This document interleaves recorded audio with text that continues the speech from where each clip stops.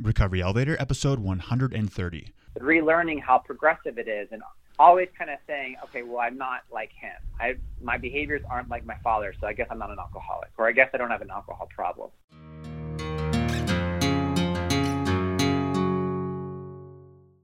Welcome to the Recovery Elevator podcast. My name is Paul Churchill. Thank you so much for joining us. According to the Recovery Elevator sobriety tracker on my phone, I've been sober for 1,062 days. On today's podcast, we've got Tyler. He's been sober since March 19th, 2017. He's 33 years old and he's from good old Austin, Texas. Damn, I hear that is a big state. Before we get any further, let's hear from Cafe RE. Before I got sober, I felt alone. It felt like I was the only one in the whole world who found it extremely difficult to stop drinking once I had started. With Cafe RE, I now know I'm not alone. In fact, there are so many people all around this world just like me. In Cafe RE, for $12 a month, I get access to a private, unsearchable Facebook group where I can connect with other like-minded individuals, meet with them face-to-face in several weekly live webinars and meetings. I can get paired with an accountability partner who has a similar sobriety date as mine. I can attend in-person meetups and attend exclusive sober trips to places like Costa Rica. If there's one thing I've learned in sobriety, it's that I can't do this alone. Go to recoveryelevator.com and use the promo code ELEVATOR for your first month free. Again, use the promo code ELEVATOR when signing up for your first month free. Okay, let's get started. One of the cool things about doing Recovery Elevator is I get links, articles, and emails about resources sent to me all the time. One of them was a short read by Pema Chodron called When Things Fall Apart, Hard Advice for Difficult Times. If you've been listening to this podcast for a while, episode 118 was called The Black Dog. It's about the depression that I've been experiencing for probably the last year or so. Fortunately, I can give you an update about that. Things are looking up. That's not just my positive attitude talking there. Things are going a lot better.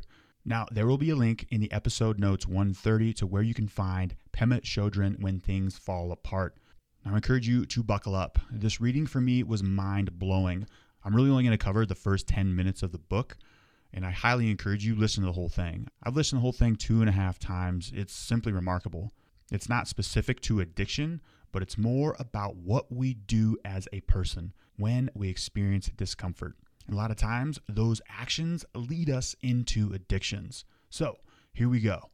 Pema starts off in the book saying, "This very moment is the very best teacher.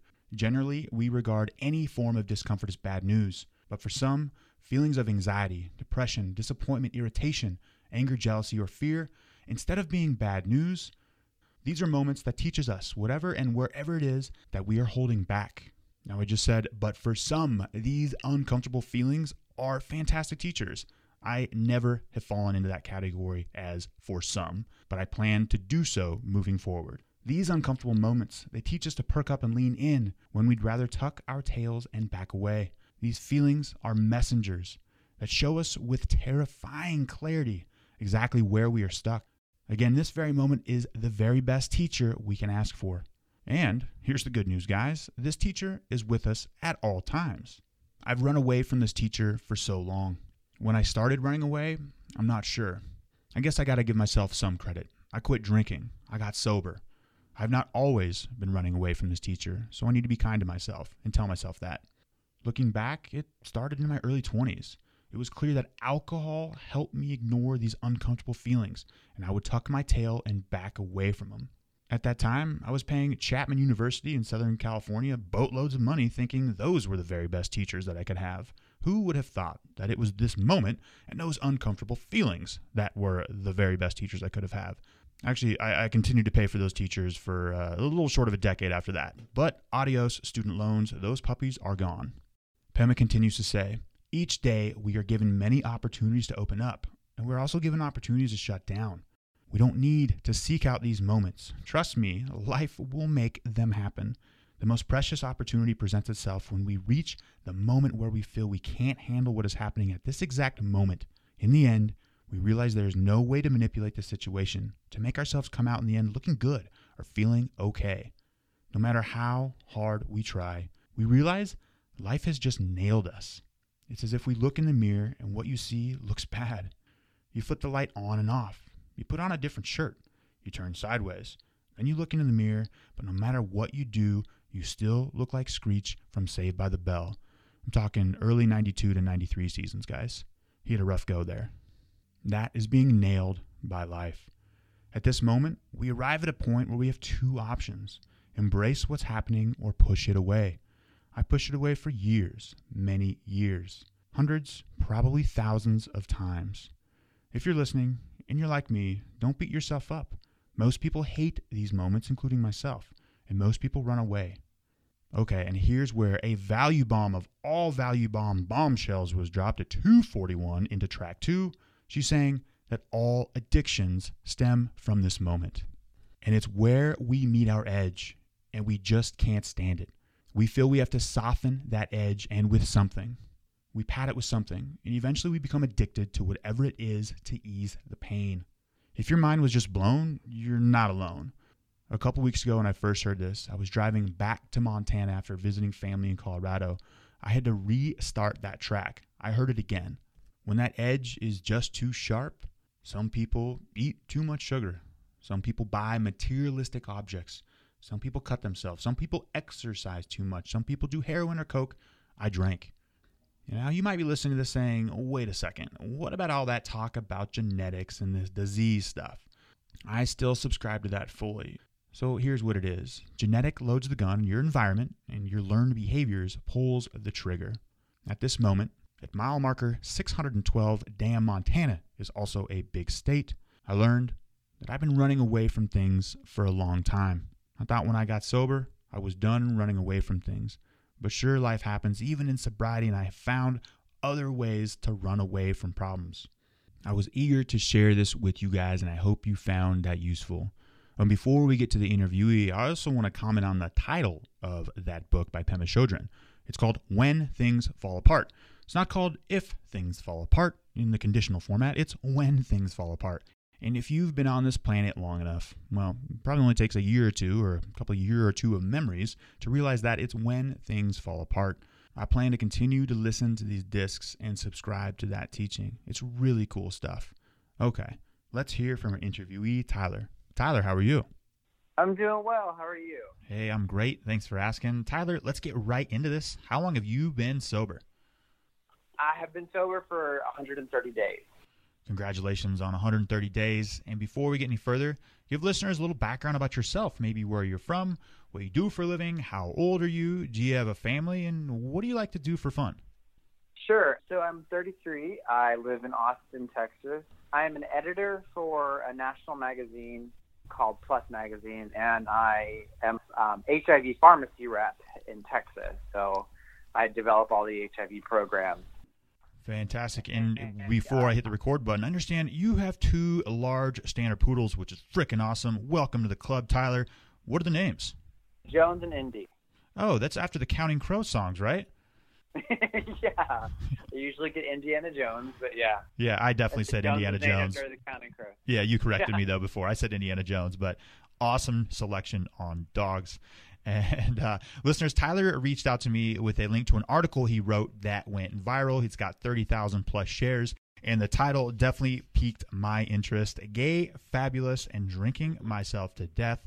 I loved reading this article. And listeners, there will be a link to this article in the show notes for episode 130. Tyler, tell us a little bit about this article. Yeah, so I wrote it because of my own personal experiences. Of course, drinking issues and addiction issues aren't specific to being gay, but it's interesting to talk about it in terms of the LGBT community because gay culture was born in a bar. So the first kind of gathering places for gay men to be themselves were in bar settings. So ever since kind of the U.S. style of gay culture emerged, alcohol has been synonymous with it.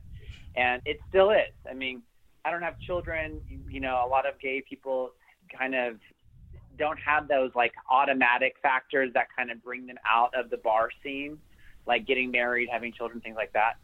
And so I was just noticing in my life, I'm in such a repetitive cycle. It's like I can't get off this merry-go-round of happy hours and brunches and events that surround alcohol, and I'm always completely wasted, even though I keep telling myself I'm not going to get wasted. Mm-hmm. Yes, and what is that merry-go-round like? It sounds exhausting. Am I correct on that? Oh my gosh, it's very exhausting. It basically, I didn't have a problem with drinking every single day. That wasn't my issue. But I did have an extremely packed social calendar filled with kind of nothing events that were seemingly important. Every Friday was some kind of party or something like that to go to. And I guess I was like a professional party boy, basically. All my friends and I would go out and get drunk, and then Saturday we'd do the same thing over, and then Sunday we'd meet for brunch. We would drink. I'd always say I'd commit to leaving at 6, but I always ended up like at 10 p.m. at some drag show somewhere. So like Monday, Tuesday, and Wednesday were always completely miserable because I'm not as young as I used to be. I've been doing this for 10 years now, and it was just like nothing was changing. It was like the same events over and over and over. My father died from an alcohol overdose, which is a rare thing to have. I guess happen. A lot of people don't think you can die from overdoses, but he struggled with addiction. So I was obviously like very keen on watching my behavior and listening to your podcast actually, and kind of relearning. I learned a lot about alcoholism and Al-Anon as a kid, but relearning how progressive it is, and always kind of saying, okay, well, I'm not like him. My behaviors aren't like my father, so I guess I'm not an alcoholic, or I guess I don't have an alcohol problem. Then realizing, well, at my age, he was probably, pretty similar. And my behaviors were only getting worse, so I knew that I wanted to stop now while it was easier than wait another 10 years whenever it's even harder to quit the behaviors that I don't want to have. Tyler, I'm sorry to hear about your father. And how old was your father when he passed away? He was 62, so he was pretty young. Mm-hmm. Yeah, definitely young. And it was pretty sudden. Yeah, I'm sorry to hear about that. And just those last 30 seconds, so you mentioned a couple big value bombs, is number one, you're focusing on the differences and not the similarities. You're like, I don't drink like my dad. I can't be an alcoholic. But then you also realize there's a progression, and you saw the writing on the wall, which is awesome. Not a lot of people can see this. Not everybody does. But you realize, like, I could go on for 10 more years, another extremely exhausting decade, or I could stop now. And that merry-go-round, going to brunch and say, I'm going home at 6, and damn it, another drag show. This happened again. It's exhausting. I understand that. And, and you're 33 years old. When did you start to realize that, maybe my drinking is not normal? Well, this actually wasn't my first article to write on alcohol abuse. And, I started about 3 years ago kind of evaluating my own behavior and recognizing, like, basically separating what gay pride is from excuses to binge drink all the time. And that's going to sound like I'm coming down on gay pride, and I'm not. I'm probably one of the biggest flag-waving gay men you can find. But, LGBT people have higher rates of addiction. They have higher rates of alcohol abuse, higher rates of tobacco abuse, higher rates of all these kind of bad things. And it was because it was a repressed group. And as we are fighting and getting further and further and progressing and becoming more not mainstream, but becoming more equal in terms of rights, these behaviors no longer kind of have an excuse like, well, our life sucks and, we have all these things that are against us, so let's just go out and get wasted because nobody else understands us. I kind of don't really accept that anymore. I want to really look into my own behaviors and recognize that, okay, well, I'm 33, or at the time it was 30, and I am binge drinking 3 nights plus a week. And I think binge drinking is kind of, it's a tricky one because my friends, of course, people in my life, which was great, At the end of the 30 days, I was like, why would I even drink in the first place? I feel amazing. When did you take the 30 days off? Probably 3 years ago. Okay. It was the start of this process. Sure. But on day 31, I was completely wasted. You know, It's funny how that works. I finished the 30 days, and then, you know, my friends, of course, suggested to cut back. And every time that I have cut back in my life, I always dial it right back up, plus a few notches, you know, eventually, because all of those negotiations happen where you're like, I'm only going to drink on Friday and Saturday. Well, Thursday is my friend's party, so I guess I'll have drinks tonight. Oh, well, I thought I was going to have 3, but they just put a round of champagne out, so I'm going to have 4. Like, it just always spirals into excess, for me at least. And Tyler, you just summarized the progression perfectly right there. And I'm going to say it again for listeners. If you're driving, if you missed it, I'm going to say it again. You just said every time. That's your key word right there. Every time that you tried to cut back, you found yourself right back to the spot where you're at. So you unsuccessfully cut back. And then your addiction would talk to you in your own voice and say, hey, it's Friday night, it's Saturday night, there's a drag show tonight, there's this brunch, there's that. And, you know, you'd only drink at social events, but damn, there was a lot of social events in your calendar. It seems like you were drinking every night. So right. That's the progression, and that's what sounds like you experienced the progression, correct? Absolutely. And I recognize I've never actually even blacked out before. That was kind of my party trick where I could drink a lot and I didn't really show it. And the last night that I drank, I had my first blackout moment. Wow. Where I woke up and thankfully I opened my email and I saw a taxi receipt that got me home, and I kind of had flashes of, oh yeah, it's a taxi home. Mm-hmm. But that moment was my big wake-up call because I kind of already saw the writing on the wall, and when I saw that, I was like, okay, I'm getting worse, and I'm not going to get any worse from now because my life is going so well, and I'm engaged to be married, and you know, we're thinking about adopting soon, and I was like, I could ruin all of this with one bad night or with one bad experience. And it was just kind of like, nope, clearly I can't just have a little bit. It always goes too far, so I'm just going to stop myself before I, you know, lose anything that I really would miss.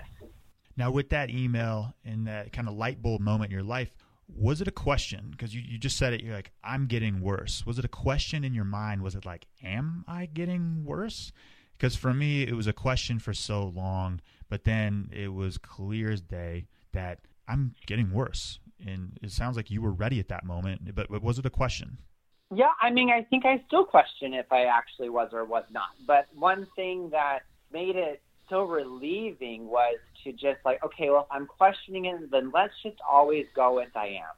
Because it just, you know, it's such a relief just to go ahead and just say I have a problem with it, because there's an easy solution for that.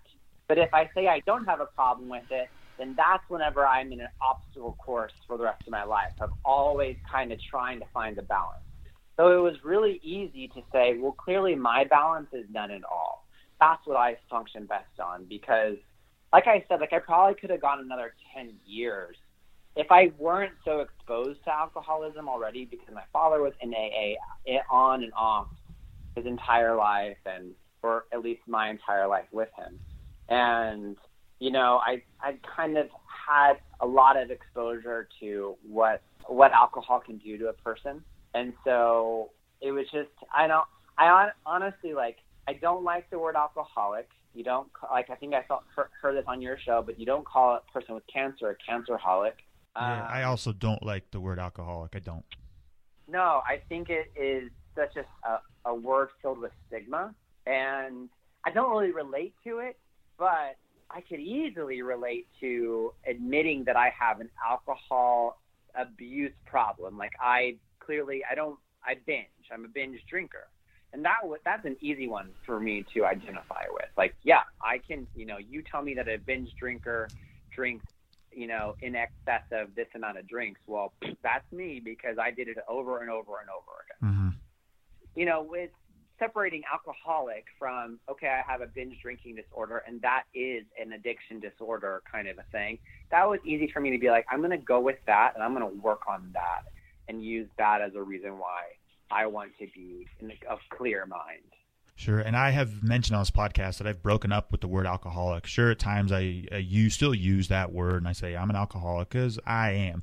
But I don't like the word. We don't call people who smoke cigarettes cigarette-aholics or cocaine-aholic. And it's such a descriptor, it almost defines people. For example, oh, my Aunt Tina is an alcoholic, period. The sentence usually ends after that. Right. You rarely hear, oh, my Aunt Tina is an alcoholic who loves to knit and does great things for the community. You never hear that. But, if someone has cancer, my Aunt Tina has cancer, and she gives back to the community. There's always a second part of the sentence. But the word alcoholic, it's like defining, it stops. But that's not who I am. I have a drinking problem, a disorder. I'm fine with that. But, I that's not who I am as an alcoholic. And, Tyler, I'm going to back it up a little bit. You simplified this whole drinking thing perfectly. You said, well, if I might have a drinking problem, I'm going to lean to the side of caution and say I am. I am someone with a drinking problem. And I got to give you kudos on that, because a lot of people, they ride this thing to the bitter end and they don't ever reach that realization. Tyler, I get emails, 500, 1,000, 2,000 word long emails from people who say, hey, Paul, listen to the podcast. I'm not sure if I have a drinking problem or not. And then they'll spill the entire drinking history. And I just want to respond with, normal drinkers, A, they don't listen to podcasts about recovery, and B, they don't email the hosts, laying out their drinking career. And sometimes my response is like, yeah, I hate to break it to you. I hope I'm wrong, and only you can diagnose yourself, but you probably have a drinking problem. And Tyler, it sounds like you skipped all that. You just woke up one day, you're like, you know what? I think I have a drinking disorder. And then how did that feel when you reached that conclusion? It was like the first few days were terrifying, well, not terrifying, but I was going very slowly in the process, like taking it in, like, can I do this? Like, is this right for me? I did go to an AA meeting my first day, and second and third, I think I went to AA for my first month, really. It didn't, honestly, I think it's such a wonderful program, and it's one of those things where I will never close that door. If I ever need to go, feel the, urge that I have to go to something like that, then I will. But it honestly just didn't work for me. It works better for me whenever I kind of, created my own mechanisms of support and things like that. But whenever, the morning, whenever I woke up and decided, it was more of, organizing my thoughts around what I am and what I'm not. And like you said, am I an alcoholic? Is that whenever I was going to AA, okay, I'm going to call myself an alcoholic over and over and over again. And I'm really putting myself in such an extreme label. And what was bothering me was my friends, or not even my friends, but in my community, I'm really involved in community activism. And I know a lot of other gay men who struggle with alcohol or binge drinking, let's say. And I was like, I don't want to put myself in a label that's so unattainable, because like you, I've had a lot of people email me and say, well, I don't know if I'm an alcoholic or not. I mean, that's such a bad word. If you don't have to admit to being one, why would you? Uh-huh. So I was like, well, don't even think about that. But here's what my Friday, Saturday, and Sunday nights look like. Do yours look the same? And if so, this is an option for you. You don't have to tattoo alcoholic to your body to decide to quit drinking, because the marketing in our culture and our television says that drinking is almost like not an option. You have to drink to be a normal human being. Oh, it's a way of life, and you're not American if you don't drink Budweiser. Exactly, and there's this kind of alternative lifestyle. I like to be well, you tried veganism, you should try an alcohol-free diet, for totally the rest of your life. It doesn't have to be so extreme to decide to make a change for the better. And I might be offending people here. I hope I don't. I'm trying to make an analogy, but do people ever ask you, hey, Tyler, I like making out with guys. Am I gay? Is it something that's that simple? Well, that's a different can of worms, and you're not. I like making out with girls. I don't, but and it's going to lead me to my next question. Is I think you're the third or fourth or maybe fifth person on the podcast that's been gay and an alcoholic. What was more difficult for you? Is coming out of the closet as someone who's gay or someone as an alcoholic? Or, okay, no, I would use the word alcoholic, but someone who has a drinking problem. Well, okay, so I've been out for like 20 years, even though I'm only 33. I guess I've been out for like 18 years. Good for you. That's awesome. So I don't really remember. I mean, I remember it, but I was also a teenager, so my emotions and like all the things that I thought were so important are very different now. But I came out as HIV positive 5 years ago. Oh, okay. And that was like one of the best experiences of my life. I don't know how everyone's education level on HIV is different, but HIV is like a chronic disease now. Like sure. It is extremely manageable, and everything is great. And, my life is super healthy and super full of positive things because I don't have secrets that I live with. And that's kind of it. But in a way, it was easier to come out about HIV because people don't argue that I don't have HIV.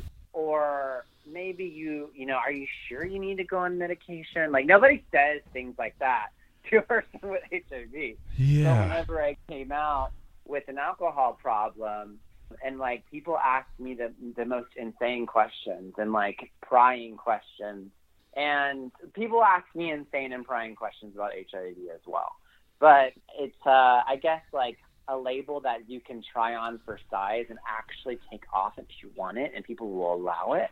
Uh-huh. So in a way, it's harder because people with addiction issues really have to commit, because some people might convince them, and even their unconscious self might try to convince them that that's not them, but it is. Like, I knew myself because I watched my dad struggle until he died. So I was like, I'm not gonna escape this, and I don't want to, because I saw what it looks like to try, and I'd rather just like run headfirst into my issues and go on the other side. Just like with HIV, like coming out was the best thing because everyone in my life is so supportive and so wonderful and so non-judgmental, because everyone has had unprotected sex in their life, right? Like, everybody has had that one moment where they could have been exposed. And so like, I don't judge myself, and I don't really accept anyone that judges me. No. Same thing with alcohol. Like, I don't judge myself.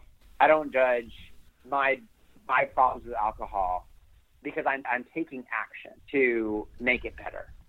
Man, that's hard to hear, and I appreciate you opening up about that. But it's hard to hear that the stigma surrounding addiction, drugs, and alcohol is so effing strong that, if I heard you correctly, that coming out with HIV was easier than coming out as someone with a drinking problem. Am I right? Well, I can say that because I've done it. Like, if a person with HIV has not come out, like, of course they would argue differently. Sure. Okay.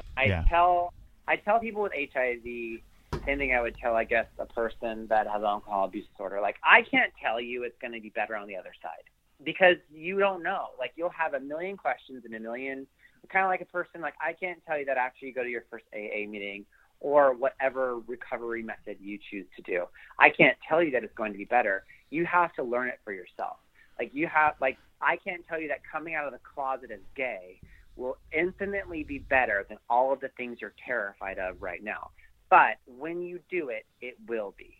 So, like, I think it's just with any kind of issue or blemish or problem you have in your life, it is so much easier to be honest and truthful and open about it and accept help and accept support from people in your life than it is to try to manage it on your own, because it eventually will eat you alive. 100%. You said the word earlier. I think it was freedom or liberating. I can't remember exactly what it was, but that's exactly how I felt. And I think how you felt when you came out with HIV and as someone with a drinking problem is liberating. You've got this 10,000-pound gorilla that's suddenly off your back. Sure, you've got the issue, okay, how do I fight this? How do I move forward, which is a whole different beast, which has been summarized in the previous 129 episodes of the Recovery Elevator podcast. But it feels really good to just come out with it and say, hey, I can't do this alone. This is what's going on in my life. So I highly encourage you to take a page out of Tyler's book and come out with it. And so you don't go to AA, it sounds like. It sounds like you went to AA for the first 30 days, and that resource is in your back pocket if you need it. How are you doing it? Walk us through a typical day in the life of Tyler. So I am still figuring out how I do it. So, like, most days have been pretty easy, but there have been some struggles. Like I went to a wedding in Mexico in a resort, which people with alcohol issues in your first 6 months, like I'm sure it's like a big no-no to go to an all-inclusive resort that you paid for, and you're watching everyone drink the alcohol that you're not going to have. But that was troubling. But honestly, like I volunteer a whole lot. So I volunteer at my local animal refuge center. So I'm a foster parent for dogs looking to be adopted. And I volunteer at a clinic here. So one of the things that I liked about AA was the commitment to service. I've always been pretty driven on doing things for other people and kind of getting out of my own head. And that really is the best medicine for me, is to quit thinking out my problems for a little bit and try helping someone else with theirs, whether it's, a person or an animal. I do meditate quite a bit. I don't know if I'm any good at it or if it does anything, but it's still an extra 10, 20, 30 minutes a day where I'm committed to something other than, not drinking, basically. Mm-hmm. It's just a very focused way of thinking. I play sports here in Austin. I'm on a kickball team, but I'm still working through it, because I got to say, the one thing that I don't have that AA has is fellowship. So I don't have a lot of sober friends, and I love my friends dearly, but it is hard. That's probably the hardest part about my journey, is navigating my same social circles, but sober. And sometimes I'm better at it than others, but it's hard. That's the one part that I'm working on. I know that AA would provide me with so many people in my life, but I don't feel like I should use it just for that, because honestly, that's the only thing that I'd be using it for at this point.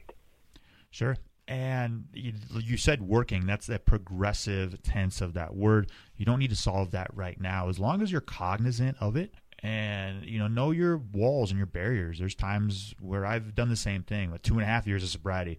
There's another sober buddy of mine. We went to a trip over Memorial Day to Minnesota. It was a drunk fest. And at the end, we're like, you know what? We're probably not going to be taking too many of these trips in the future, if any. So it's fine. It's just, I think being aware of it is a big thing.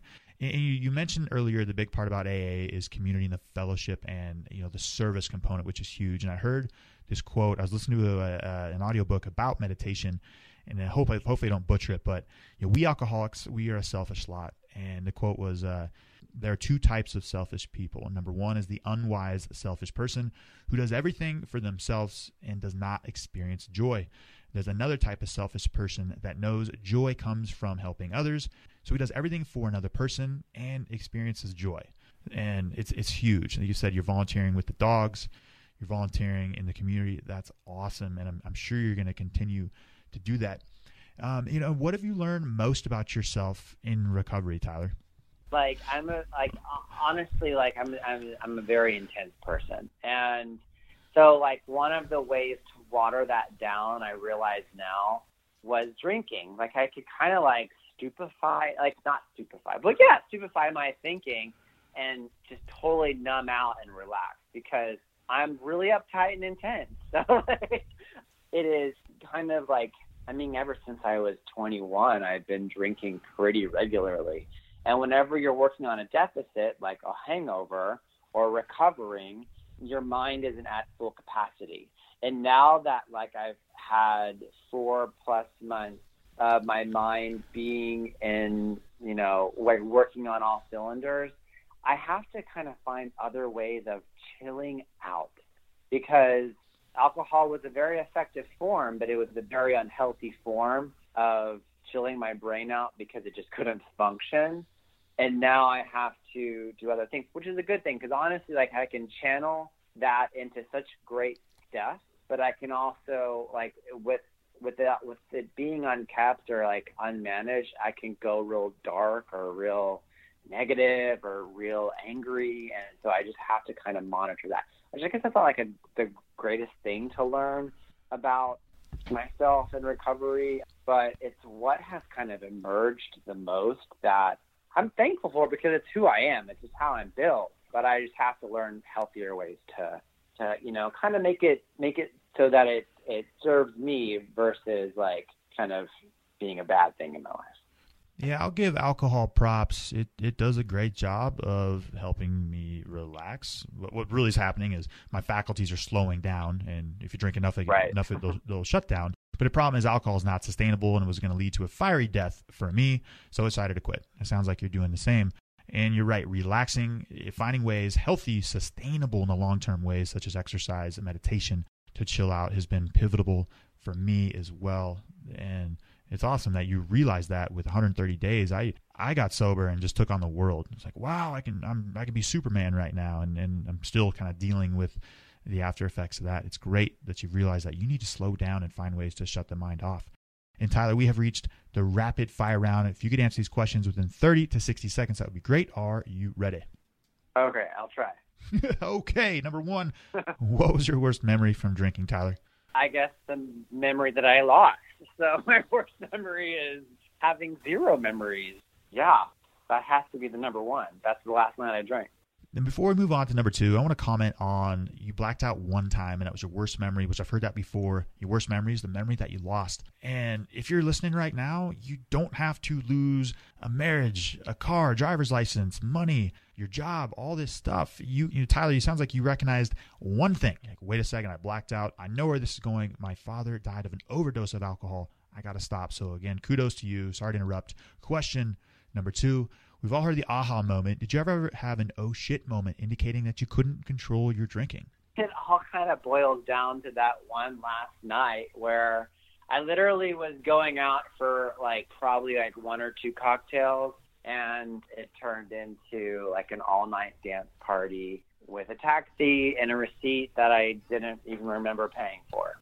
That's kind of an oh shit moment. I mean, definitely. Oh shit. Every time I go somewhere, that's the sad thing is there's too many to count oh shit moments. There have been so many brunches where I'm still going to finish brunch, just have coffee, and then go to the gym later. Cut to me at a drag show, 10 p.m. And Tyler, you got 130 days of sobriety. What's your plan moving forward? Just stay sober. Hey, sometimes it's that simple. I have so many awesome things going on. I'm going to get married. Congratulations. We are about to start the adoption process. I cannot wait to be a father. So really it's just to keep my eyes squarely focused on all of the awesome stuff going on and to work on all of that stuff. Have an amazing career that is only getting better, and I'm just really thankful for everything. And my other step is for me, talking about it publicly, or not even publicly, but just talking about it and being an open book for other people to talk to if they want to discuss their behaviors or maybe problems they have. That really helps me kind of keep my head on straight. Absolutely. Next question, Tyler, what's your favorite resource in recovery? No joke. I've had several people that have reached out to me with questions, and I send them your link. There was this podcast that you did called 50 Reasons to Quit Drinking Now. And it was the first one I listened to, and it was short, quick, funny reasons that you can kind of laugh about, but also very serious, why alcohol is just the shittiest thing you could ever put in your body. So I kind of start with that episode and then kind of jump around and find topics that you want to listen to because, I'm a podcast guy. I listen to about 20. So this has been my favorite resource. Well, thank you very much for listening and sending the episodes to people who reach out to you. I highly appreciate that. And next question, Tyler, in regards to sobriety, what's the best advice you've ever received? That alcohol is literally shit. And why are you putting it in your body? I don't know how to describe it other than it was this kind of pulling back the curtain from media and marketing and seeing the monster that was behind it. So I'm I'm just hurting myself over and over and over by putting this crap inside me all the time. And so that was just the biggest piece of wisdom, I guess, which is super, simple and straightforward, but at the same time, so profound in a world that really glamorizes alcohol. Randy Reeves, if you're listening in Guam, you heard it from Tyler. Alcohol is shit. It's that simple. And Tyler, what parting piece of guidance do you have to listeners who are thinking about getting sober or in early recovery? If you're thinking about getting sober, just do it. I mean, like I said, if you are thinking about it, it's so much easier and freeing to just lean into the side that thinks you might have a problem, because then you have a solution. If you lean to the other side, you're never going to have a solution. You're always going to be questioning. You're always going to be wondering and pondering if you have an issue. So just jump onto the other side. We've heard this in 38 podcasts now. Lean in to those emotions, lean into those feelings, and don't run the other way. And Tyler, before we depart, give listeners your own customized "You Might Be an Alcoholic" gift line. You might be an alcoholic if you wake up with a wig on and you don't know how it happened. Halloween 2007. Yep. I'm right there with you. Right there with you. Tyler, it's been awesome. Thank you so much for joining us. Again, listeners, go to the podcast episode show notes, episode 130, and find his fabulous writing, Gay Fabulous, and Drinking Myself to Death. Tyler, thank you so much for joining us today. Thank you. The bulk of the reading by Pema Chodron, it talks about meditation. And what's encouraging about meditation, when we do it, regardless if we feel like we're doing a good job or bad job of it, it's that even though we shut down, we can't shut down in ignorance after we've been meditating. We can see clearly, very clearly we are shutting down, but we can notice. And that word notice is underlined on my legal notepad. We can notice how we are running away and shutting down. Reaching our limit is not some kind of punishment, but actually a sign of health when we meet the place where we are about to die inside. We feel fear and trembling. It doesn't matter what it is. And it's this moment that forces us to reach our limit. The point is, it happens to all of us, but it's what we do after that. Do we go left? Do we go right? Or do we hang out in the middle? And the middle is where we lean into those emotions and move forward. Okay, Recovery Elevator, thank you so much for listening. We took the elevator down. We got to take the stairs back up. We can do this.